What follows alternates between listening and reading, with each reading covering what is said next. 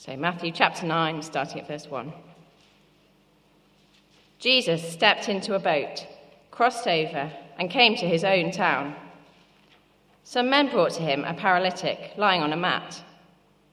When Jesus saw their faith, he said to the paralytic, "Take heart, son, your sins are forgiven." At this, some of the teachers of the law said to themselves, "This fellow is blaspheming." Knowing their thoughts, Jesus said, "Why do you entertain evil thoughts in your hearts? Which is easier, to say, 'Your sins are forgiven,' or to say, 'Get up and walk'?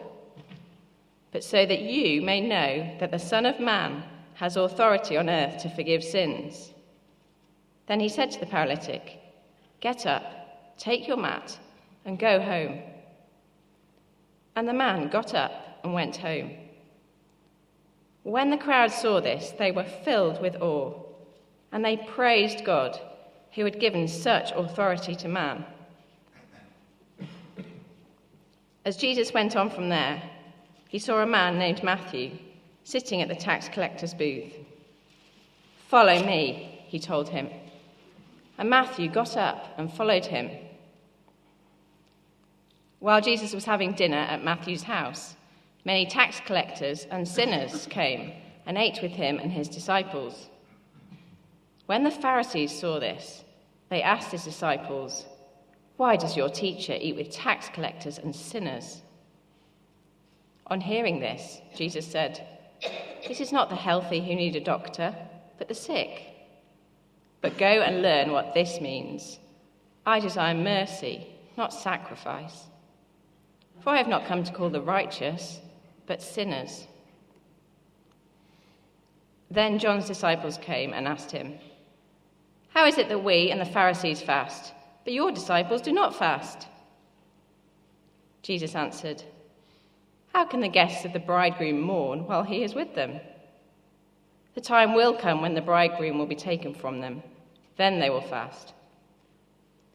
No one sews a patch of unshrunk cloth onto an old garment, for the patch will pull away from the garment, making the tear worse. Neither do men pour new wine into old wineskins.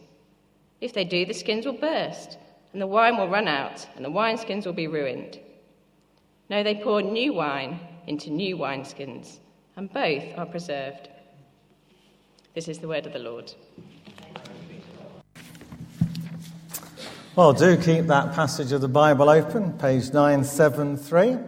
And the crowd, Jesus' listeners and viewers, are here trying to work out exactly who he is. They know him possibly as a pretty bright young lad of 12 on that trip from Jerusalem back to Nazareth, asking kind of some insightful questions. They may have known him as a carpenter. They would certainly have known he was from Nazareth. But they would probably also know that there were rumours about the legitimacy of his birth going around. We know that from John's Gospel. And then, age 30, he caused a sensation in the Galilee. He teaches, and his teaching had a ring of truth about it. He spoke as one speaking with divine authority. His character, they had a chance to see, and they couldn't find any fault in him. And perhaps most sensational of all was that he had the ability to do miracles. And one of those is one we have today. A paralytic, a case that nobody else could do anything about. And yet instantly and completely, Jesus restores this guy to normality without even touching him and before their very eyes. It is truly astonishing, absolutely astonishing.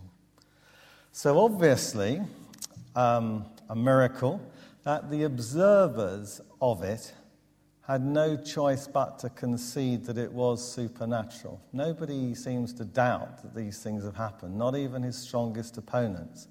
The choice they do have, though, is whether it is by a benevolent or a malevolent force. Who's behind it? At that particular point in time in the Gospels, the Pharisees, the teachers of the law, are inclining towards the latter conclusion. Perversely, doing such good is by them beginning to be put down to evil forces. So, before us this morning, we have this miraculous healing of the paralytic, which raises another question, a bigger one. We have the call of one person to be one of the 12, the foundation of the new Israel, and Levi gets a name change to Matthew. Then we have a question about fasting and why Jesus' disciples didn't. And finally, there are a couple of enigmatic parables. Well, let's take a look at all this together. And you'll find an outline on the service sheet to help you follow, as well as this passage on page 973. So if you're someone who's trying to work through exactly who Jesus is, or if you're someone who thinks you do know, but you're not quite sure how to respond, if you're unclear about the future of God's grand plan, and if you wonder how Judaism and Christianity are related, then I'll expect that you will find something here that will be helpful. So the healing of the paralytic, first of all, 1-7. And you're probably aware that Matthew, Mark and Luke are quite similar Gospels. They have a number of episodes which are word for word the same. But they are different. Some of them they choose to include more things or less things than others. And if you just take Matthew and Mark, for example, you'll have noticed that in our Bible, that Matthew has 28 chapters against Mark's 16. Or if you look at it in pages, Matthew has 36 and Mark has 22. That's because Mark doesn't include as much material as Matthew. And when he does, he doesn't include so much detail. Here, though, if we compare Matthew and Mark, the accounts from these two evangelists of this one event, the reverse is the case. Mark is the one who writes the most, if you put them up in parallel next to one another. Mark's account is longer. It mentions, for example, that the crowd was so large outside this house that the paralytic's mates had to go up the steps by the side of the house, get on the roof, dig a hole through the mud ceiling, then lower their paralytic friend into the room. Matthew doesn't mention any of that. It's interesting, but it provides us with more detail, but it is not what is important about the incident. Now, what's, I think, significant for us to note is that the evangelists feel perfectly free to include or not include the incidental details of the context in which this event happened. What they don't do, though, is change the words of Jesus. They're the same. An indication that they have deep reverence for the authority of Jesus and what he said. And we'll see later how the choice of Matthew helped facilitate this. Next we see how everyone is taken by surprise. The man is taken by surprise. You imagine that you are the paralytic there. You know, perhaps you've been paralyzed all your life. What are you expecting Jesus to do? You've heard of his reputation. You might even possibly have seen him perform certain miracles. You would obviously expect him to say to you, "Get up, walk off, you're healed." But what does Jesus say? Verse 2, "Take heart, son, your sins are forgiven." That's not what the paralytic wanted to hear, nor was he expecting it. And then the teachers of the law, they were in for a surprise too. They knew Jesus as a miracle-working rabbi. And as I've said, they were still deliberating about whether his supernatural miracle-working ability was due to benevolent or malevolent forces. And they get a surprise, not from what Jesus does, but again from what he says. your sins are forgiven. For them, that was blasphemous. Blasphemous because Jesus is claiming to be able to do something, forgive sins, which only God has the authority to do so. And the penalty for blasphemy was stoning. So with surprise, shock, and indignation to the fore, Jesus raises a question, which is easier, to pronounce absolution of sins or perform a miracle. From our perspective, the human perspective, the answer is obviously to pronounce forgiveness of sins. Such a statement easily trips off the lips, and such a statement is unverifiable. How can you know? It's just words. Where's the evidence that the pronouncement is effective?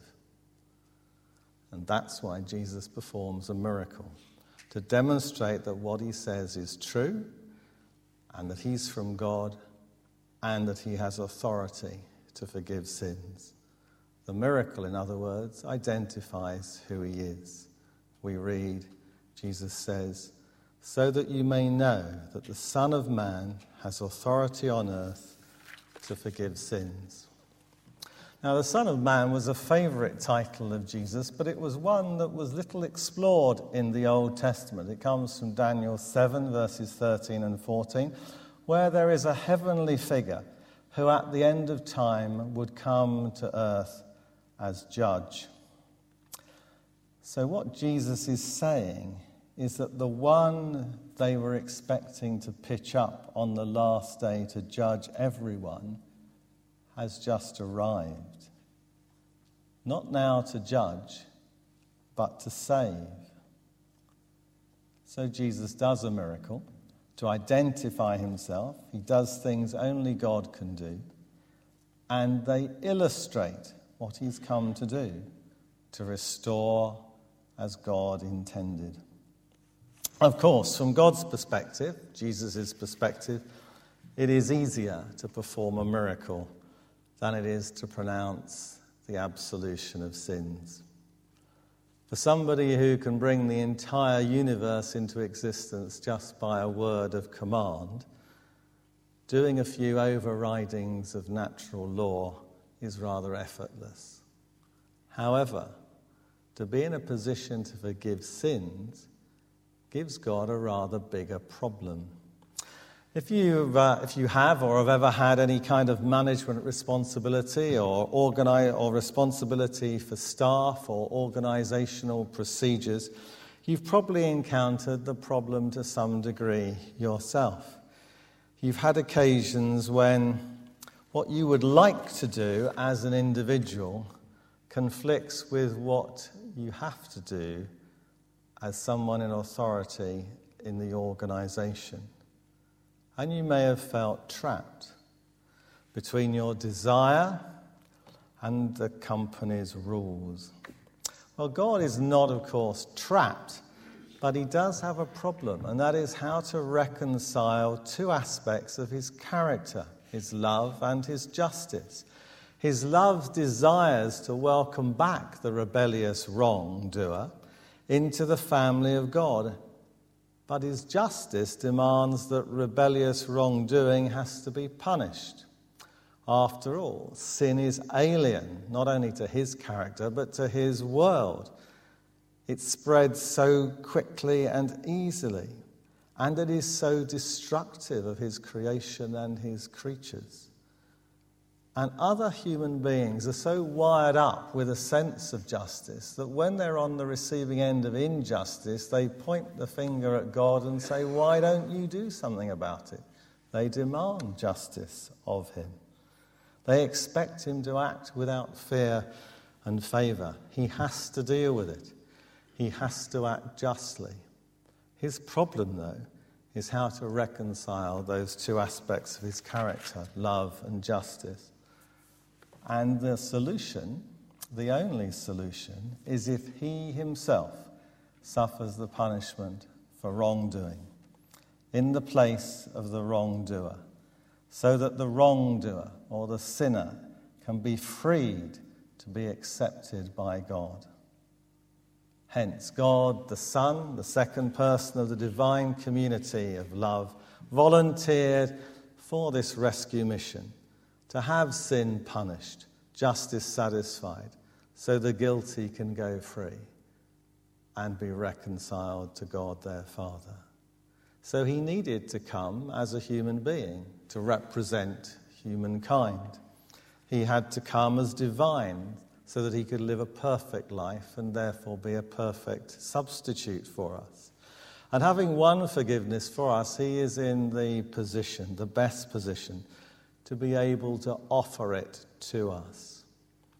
It is that forgiveness of sins and the ensuing eternal life with God that is our greatest need and God's greatest gift to us. When Jesus, in Matthew 8:27, calmed the raging storm in an instant, by a simple word of command, the disciples are said to be amazed. Here, though, they and the crowd are said to be in awe. Now, why might that be? What has happened to produce this shift in attitude? Well, might it be due to the explicit link that Jesus makes between the coming divine visitor, the Son of Man, the Judge, and to the fact that their own sin is now put into the frame? There is a moment when our eyes are open, when we perhaps realize for the first time, or perhaps after a period of wandering in the wilderness like the prodigal son, and we realize that we are in the wrong with God, that he is the judge and that we're lost. And unless we come clean and confess our sins to him, we will remain lost. But do that then, and we're saved. Stick it out, stay stubborn, and we're lost. Well, that's the main thrust of this incident, but there are some minor points which are well worth us drawing on to. First of all, there is the complacency of Capernaum. Bethlehem had been his birthplace, Nazareth had been the place that he had grown up in, his home, but Capernaum was his base for his 3 years of his public ministry. It was there that he performed many miracles, that he did a lot of his teaching. And it was there where people could get to know him and to see something of his character. But maybe familiarity, in this case, bred contempt. Maybe because they had the luxury of being able to postpone their evaluation of him because they knew they'd see him again, that they avoided settling on a verdict. But delay can be fatal. Just turn over a couple of pages to Matthew 11:23 and 24. They reveal that not to decide for Jesus is still to decide, but against him. An abstention is in effect a no vote, a vote against. This is what Jesus went on to say about those inhabitants of Capernaum, 11:23. And you, Capernaum, if the miracles that were performed in you had been performed in Sodom, it would have remained to this day. But I tell you that it will be more bearable for Sodom on the day of judgment than for you. What do you do with a person who is in need? Well, there are some things we can do, but as far as God and eternity are concerned, not really. So they brought this man to Jesus. They knew they couldn't do what he needed to have done to him, but they knew that Jesus could. On the surface, a miracle of healing, but it illuminates the restoration of life with God. Next, it's interesting how Jesus knows their very thoughts. It says, knowing their thoughts, he said to them, "Why do you entertain evil thoughts in your hearts?" Hebrews 4:13 says, "Nothing in all creation is hidden from God's sight. Everything is uncovered and laid bare before the eyes of him to whom we must give account." The Apostle Paul in Romans 2:16 says, "This will take place on the day when God will judge men's secrets through Jesus Christ." Again, sobering stuff that should make all of us undertake a humble, periodic self-appraisal to ensure, as one of David's psalms expresses it, "May the words of my mouth and the meditations of my heart be pleasing in your sight, O Lord, my rock and my redeemer." And then lastly and fourthly in this little kind of section, this is an example of what can very often be true, that suffering in the body can be of benefit to the soul. Had the paralytic not been paralyzed, maybe his interest in Jesus may have only been one of curiosity. His illness highlighted for him that in his situation only Jesus could fix him.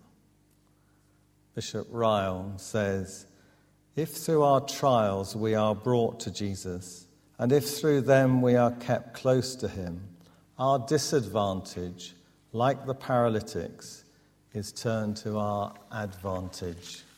Or as a gifted businessman and effective Christian who I once knew put it in relationship to a leading public figure whose life had come crushing down and yet through it found Christ, said, "God has to wreck our lives, but it's better to have that happen than to lose out on eternity.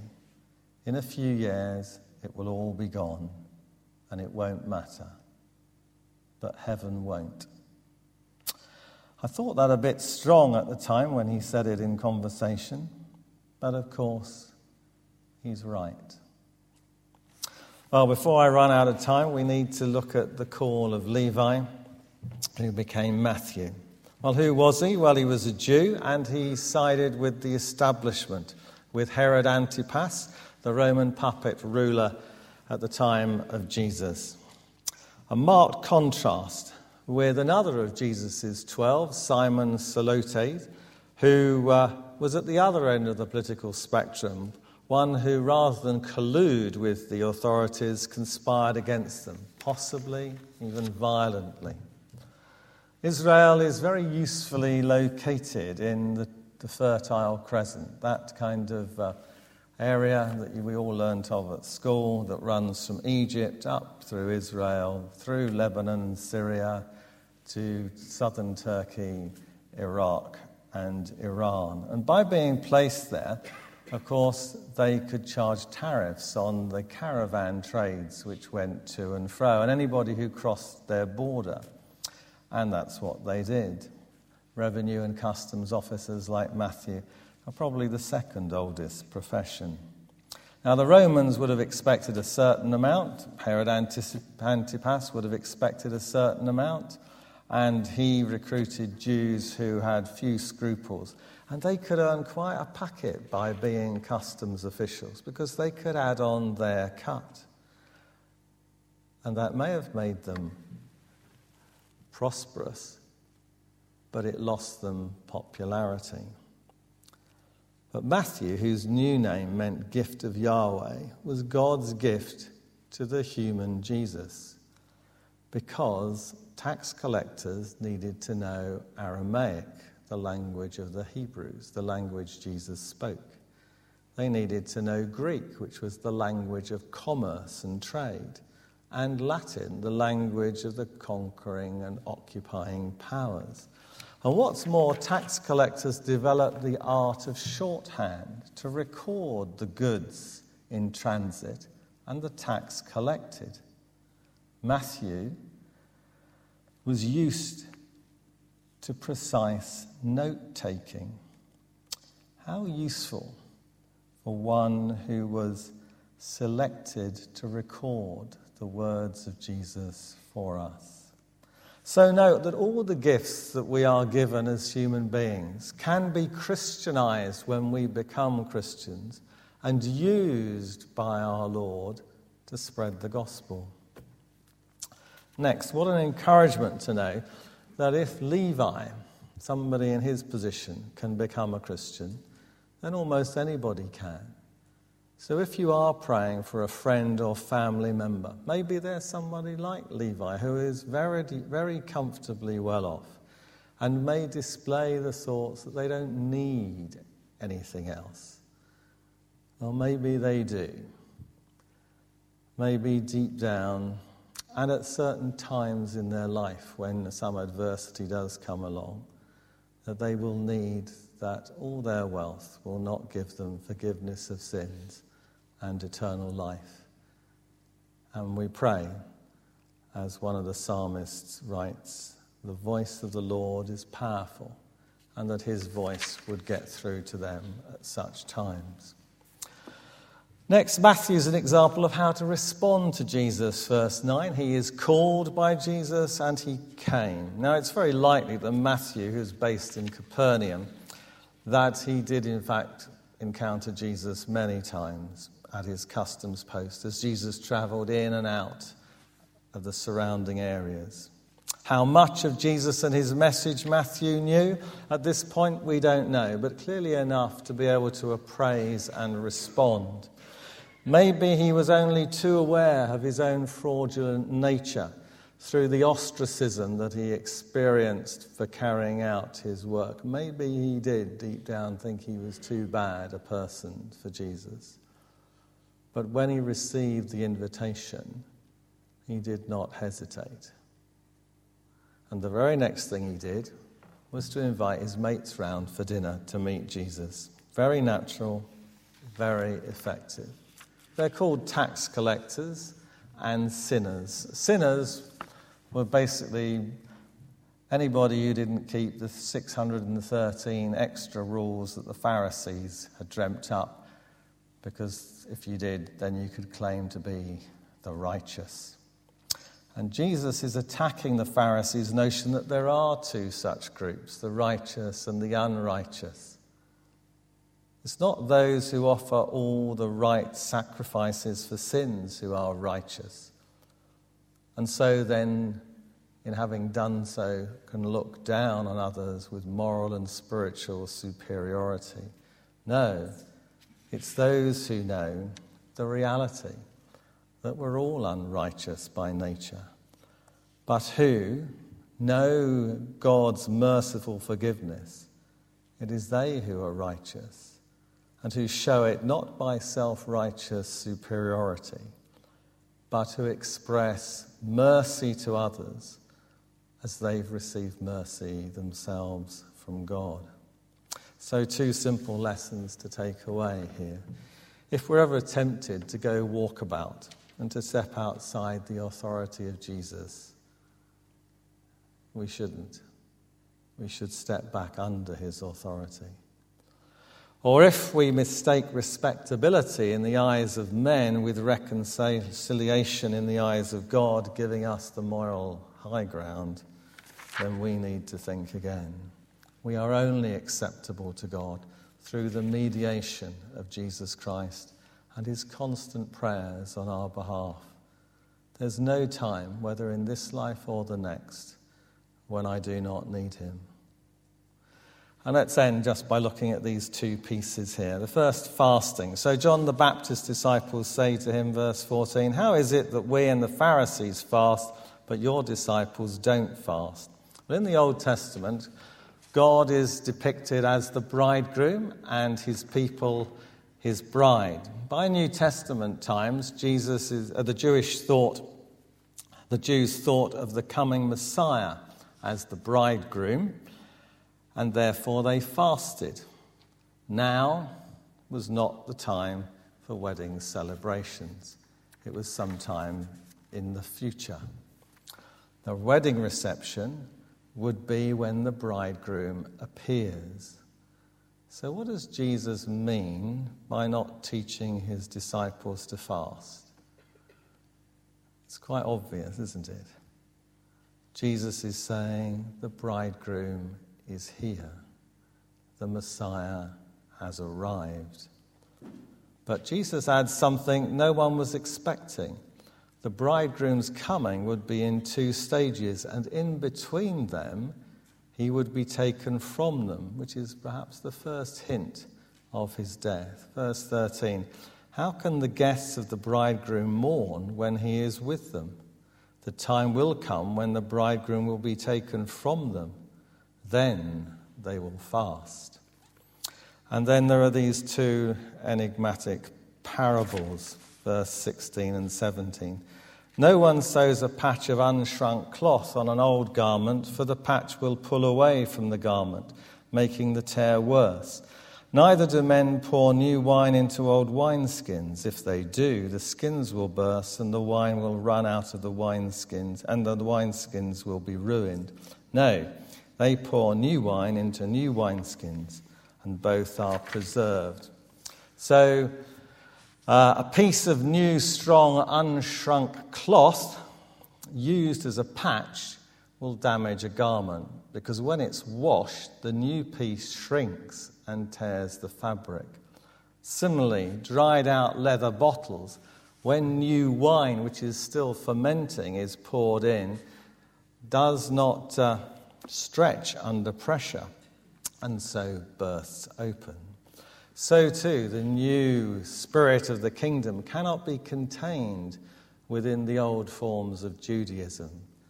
It must develop new forms, although Jesus doesn't define exactly what these new forms will be. It's enough for him to indicate that the whole Jewish religion will have to be reformed if it's not to be destroyed.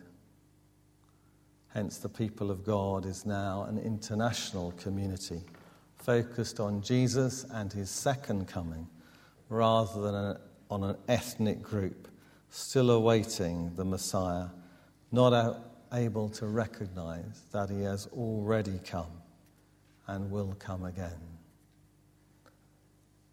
Let's pray. Heavenly Father, we thank you for this teaching of Jesus. We pray that we might reflect on it, apply it where needed, and benefit from it as we look to your second coming as the bridegroom at the end of time, and we the bride who long to be united with you forever. Amen.